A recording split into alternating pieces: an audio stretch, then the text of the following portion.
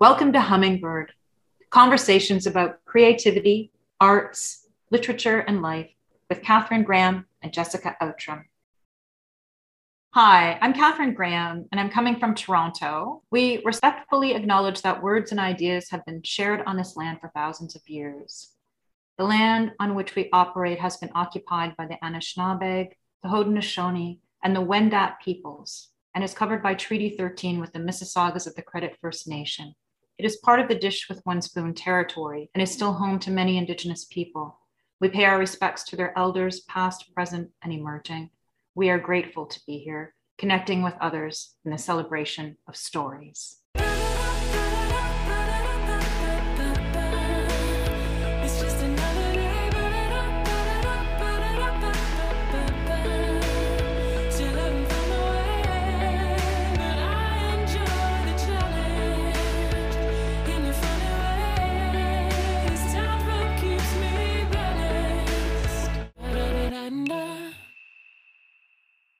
Hi, Catherine. How are you today?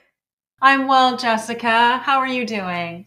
I'm doing pretty good. It's been a really wild few weeks with launching the podcast and juggling some other projects, and work has been busy. It's got me in a reflective place this weekend, just thinking about how to balance the energy in a good way. Yes, and sometimes it is difficult. The energy can be off to begin with to even give it some balance. Right. And I was thinking this morning of Michelangelo. I used to just be obsessed with him and really studied his work a lot and read a lot of books about him. And I learned that when he was painting the Sistine Chapel, he added in a self-portrait into the Last Judgment in the large painting there behind the altar. And the self-portrait was actually just his skin. And it's quite a striking image, his skin all folded over and him kind of hunched over. And from what I read, the story goes is it was his way of showing that was all that was left after, doing that work. And although I'm not painting the Sistine Chapel, I do find that I get excited about things, and it's easy to put all that energy into it. And then you worry sometimes, am I putting too much? When is it the right time to pause? How do I balance it? Because it's both wonderful, but there also needs to be balance, right, in the work. Yeah, and just the image too of skin and having no shape to it, something just kind of discarded and almost as if the casing is all that's left. That's quite a powerful image in and of itself when we think about how insects transform. Like I think about butterflies and moths and the way they're encased in something and then emerge from that, but also snakes too, and how they shed their skin. And so I guess in some ways that image too, I mean, and you're how you're relating to it. I mean, the imagery is so helpful to help us understand what it is that we're going through. And I think that it can help us then realize we're not alone, because even as someone as incredible as Michelangelo, he was still human. And the fact that you can relate to some sense of having this sort of exhaustion and all that's left is sort of the encasement communicates so much of what we go through as individuals, regardless of who we are and our talents and who inspire us and how we connect with them. But it's really, I think, one of the things that I love too about art and poetry, and how imagery can almost give you some kind of knowledge and insight into something that you might not even be aware of, but you can feel a sense of connection as you described. And after so many years of seeing that in real life, there you are relating to it, this image again. So it's so interesting too how that can have such an impact, not just the beauty of it, but also the personal sort of psychology of how that image is serving you at this time, and the need for sometimes just allowing yourself that time to change, because transformation is happening within us all of the time. And I guess we shed our skin too, don't we? Yes, we absolutely do, right? That's transformation, isn't it? Yeah. Oh, well, and then I'm thinking I've got a picture here of my new little hummingbird notebook sitting next to me, and I'm looking at the hummingbird as I listen to you talk and thinking about the fragility of creativity as well, and the fragility of that creative energy, and how we need to take good care of it, and how important that is in our journey as we balance creativity, life, and work, and all of the different pieces. We're lucky, like I feel really lucky, because anytime that this happens where I get too excited and I pour too much of myself into projects. And I tell you, I'm pouring myself into everything at work. I'm loving it. It's so inspiring to me to be able to do this type of work. And then I come home and I'm doing the same in my creative projects, but we need those pauses built in. The universe always provides me with some good signs along the way that often end up in my poems to slow down, to pause. There was a bird not too long ago. I was sitting in my chair in the living room and a bird came and it hit the window actually and bounced off the window. I saw it and I went, oh my God. And I jumped up out of the chair and went over to the window and saw it lying there. And I was like, oh geez. And it kind of looked at me with its eyes and kind of said, just give me a chance. Give me a chance here. It's like, okay. So I went and checked on it a little while later and it had changed positions. And I thought, okay, this is promising. And then I waited another little while later, it had flown off. And then later that day, I met a friend for a walk. And we were out walking by the lake, stuck in the fence. And I'll share this picture out so people can see it when this goes to air. But stuck in the fence, there was a feather right there in my path looking right at me. There's twice in one day a bird that's trying to get my attention. And I thought, I just kept asking myself over and over, what's the lesson here? What am I meant to learn here? Because there's something I'm not seeing. Certainly, I think that the big lesson there, and it's coming back to me again today, is you got to slow down or you're going to run into windows.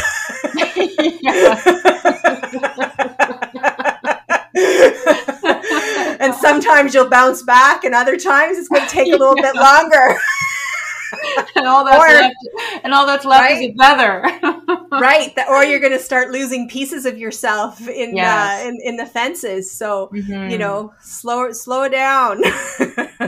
Yeah. So there's the sort of barrier of a bird trying to get through to where it thinks it wants to go. And it's so interesting too with the reflection. They can see the green or the nature within the image of the window or the reflection and think that that's where they are heading to. And of course it's not. So there's that deception of barrier, but also just even the way you describe the feather in the fence. And so there's something about borders and barriers there too, Jessica, right. I think as well.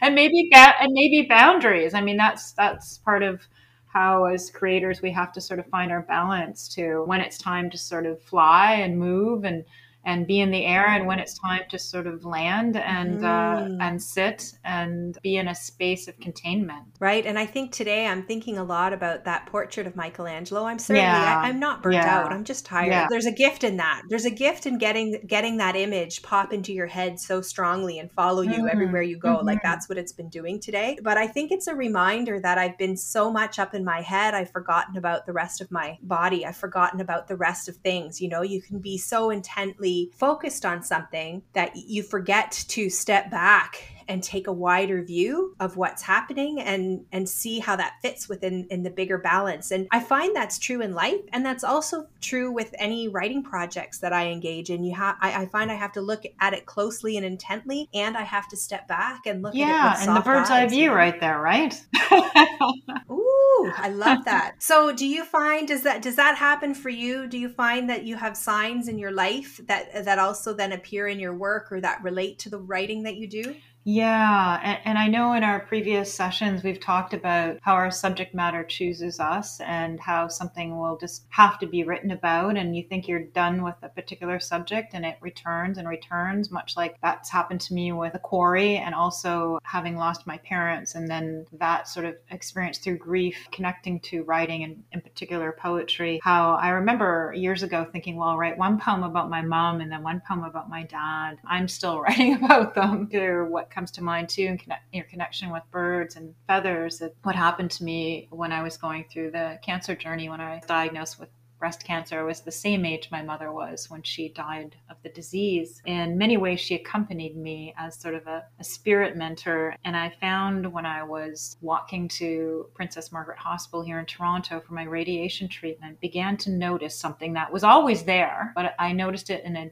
deeper, more meaningful way. And I noticed the feathers on sidewalks. I immediately felt a connection to my mother. It's interesting how things that we see every day in a certain state of awareness or almost a need in this case for me to see more than just feathers and have this connection to my mother, which was really a part of, as I say, my journey there, they became a symbol of this. And so I wrote about this ether and out of body lyric, and I will begin.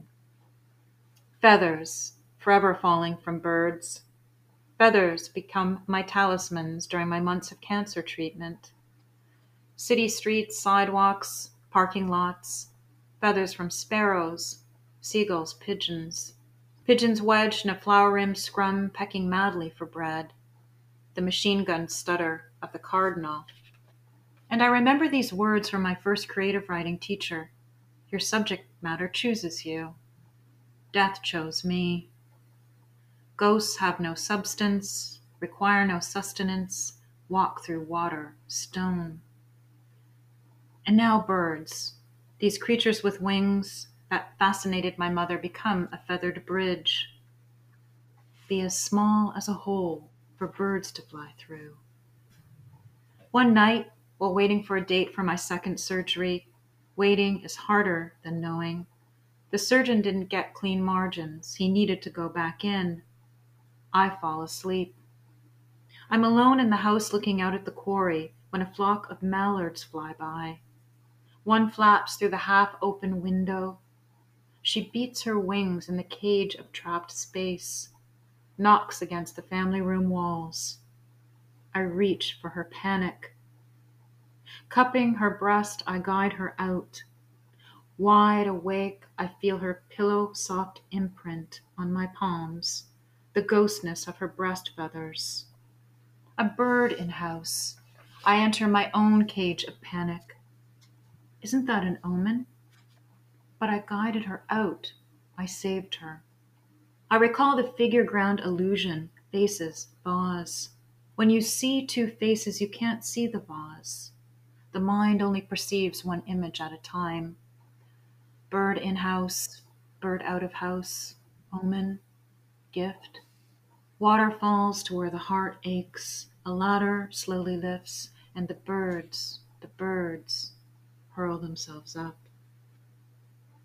I'll end there at the moment. There's still more to say about that, but I thought I'd just take a pause there because I'm just really thinking too about the sense of seeing something and making that decision. Is it an omen? Is it a gift? Much like when we go back to your poem too, Jessica, where we had that image that you spoke about, where you saw the beautiful flower or the dead bird. And so that way that, again, something can contain both things, but depending on how we look at it, what we see at a particular time as well too. I feel like before I get into the head of this piece, I feel like I've got to just tell you what's happening in my body as you were reading it. It's a stirring piece to listen to, and I could feel the haunting as you were reading. The way that you have put it on the page even it feels like the feathers that are falling, and I find that just adds to the whole experience of it. There were moments that as you read where it felt like electricity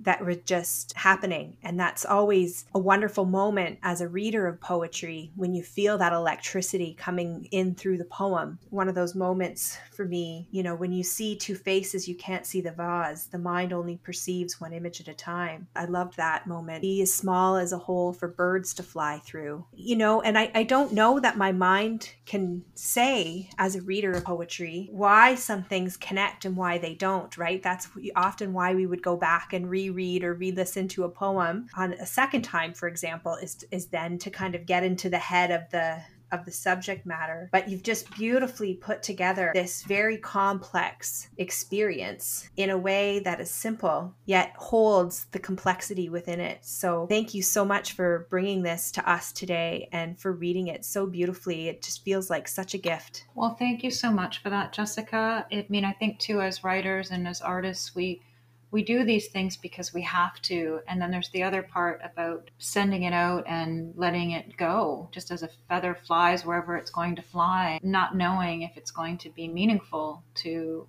where it goes and who receives it. And I think that's one of the highest compliments a writer can get, when a reader, or a listener in this case, feels the current of something inside the piece of writing.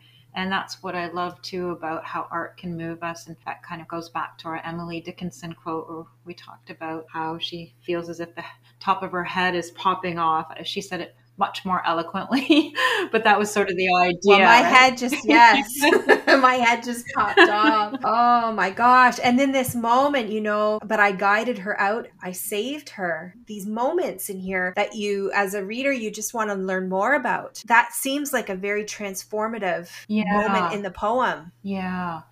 Or is it prose? I think it's both. I think it's both too. And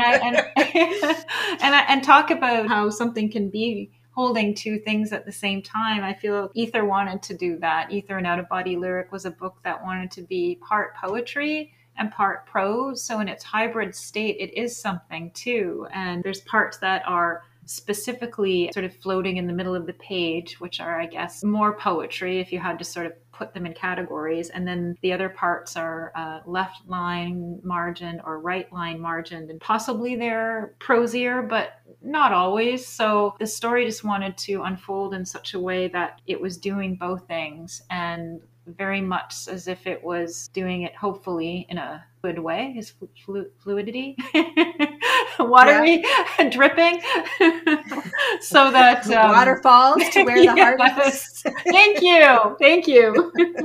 It's just interesting too, and how form will often appear through the writing of what you're doing, not necessarily always in a way that did that. The form became more of what it was meant to be through the process, rather than the beforehand thinking it through stage, where when I was speaking about the glossa and how that had its own form, then I was using the words to fit into this form, whereas this was the words pushing me into the form it needed to be. To sometimes see how the project that you're working on, you have to sort of find what form it wants to be, as well as the content that informs the form. Yes. Yeah. Yeah. How can the form inform, what you're saying, and how you're saying it needs to be in alignment in some ways, or you're intentionally choosing to do it so that there's a contrast there. We talked about subject matter choosing you, and then of course the feathers becoming a symbol. And then as you mentioned too, with this dream, and the dream was so powerful. I can still, as I say in the book, I can still feel that the breast feathers cupped in my hand as I was releasing the birds, that sort of after sort of sensation that you can have when you come out of a dream. It's interesting because there was that sort of sense of this was a good thing to have happen, releasing the bird, and not thinking about the omen part of what that is till I came out of the dream. A bird in the house can often, from folklore and from what people have believed in the past, can be a sign of death.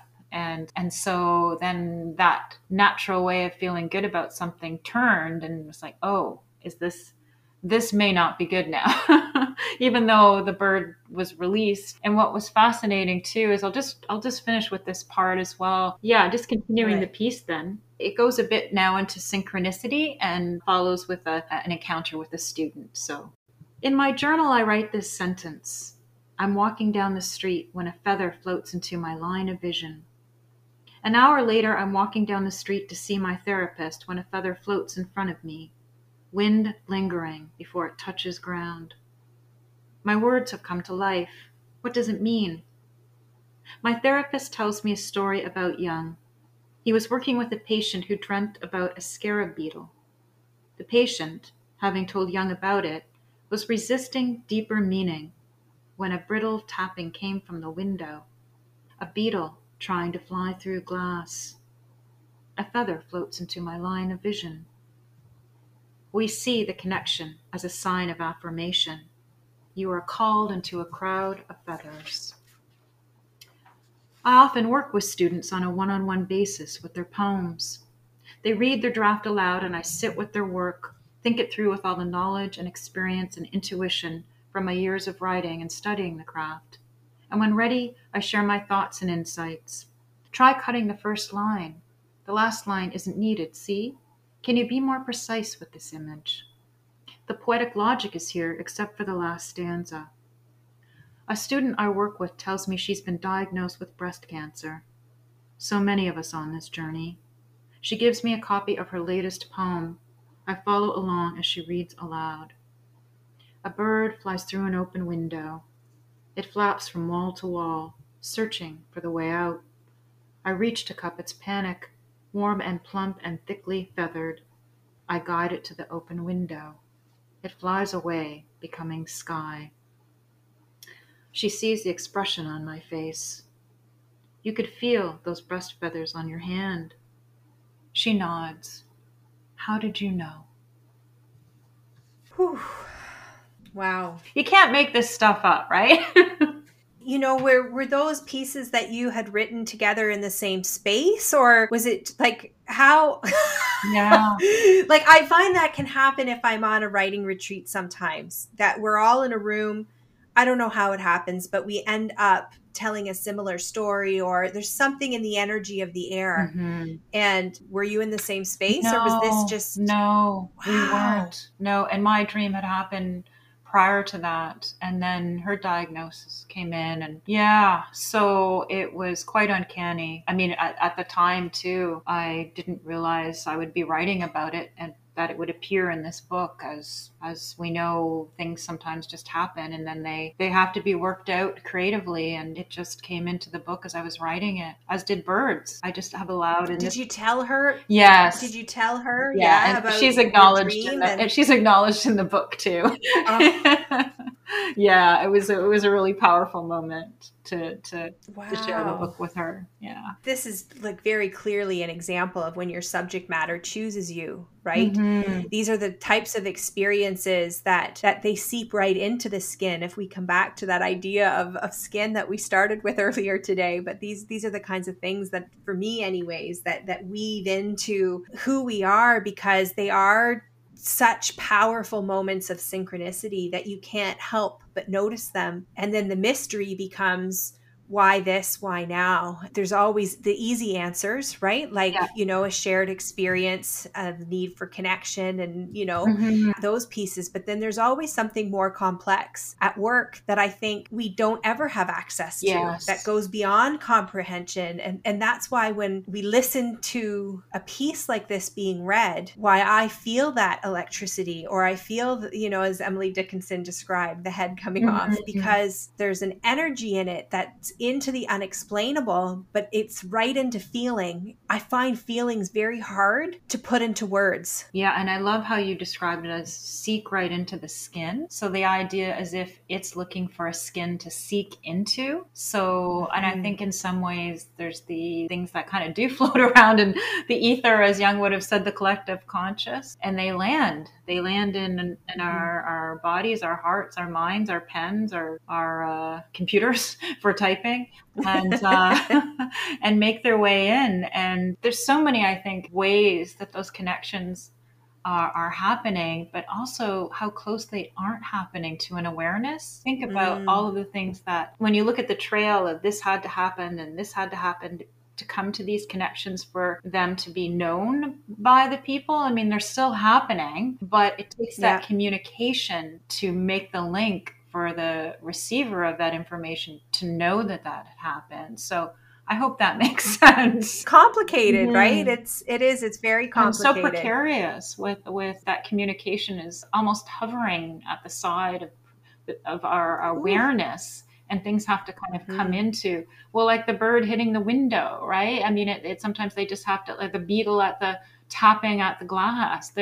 There has to be something in the physical world to get our attention. I also find that these moments happen both in writing and in life when I enter into them without expectation. Yes. Right? So if I go into a moment, say today, here we are and we're recording, and I feel like something incredible, magical, mysterious will happen, the minute I wish for that, I lose the mystery. It's entering in completely open. I don't know what's going to happen in our chat today. I don't know where we'll go. Something may happen, something may not. Wherever it leads, it's okay, because I'm spending time with someone I care about. And that's, to me, where in relationship with anything, even a work day, if I can enter into a work day without expectation, or into a relationship without expectation, that is where it finds its way to a place pace I could not have comprehended or imagined. It doesn't surprise me that this moment happened with a student when you would least expect it. I would naturally enter into those relationships with students without expectation in that way. We're looking for, what is their learning and how can I assist them? I don't ever imagine that there's some mysterious story that's connecting us that we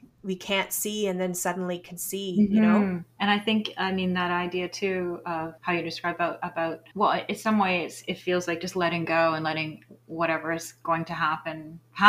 And that's okay too. And I think that's very much what we do when we begin writing and allow ourselves to follow something, a line, an image, and allow things to unfold. And sometimes they bring us to places where we are thinking, yeah, there's something here. And other times it might be, well, this isn't really going anywhere today, but maybe tomorrow. So it can be both. It can be something that's deeply connected and also released. Ooh. I think it is both. So I want to put you on the spot again.